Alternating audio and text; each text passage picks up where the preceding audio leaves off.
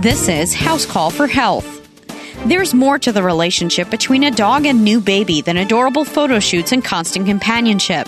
In fact, a Canadian report has found that babies from pet-owning families possess more microbes linked with a lower allergy and obesity risk than their petless counterparts.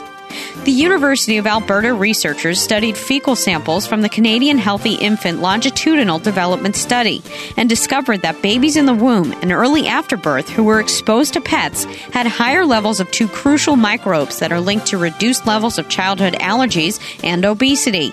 Indirect exposure, like a dog being near a pregnant woman, counted in these instances. So the next time your partner nags you about getting a puppy, it might be worth it to give it some thought.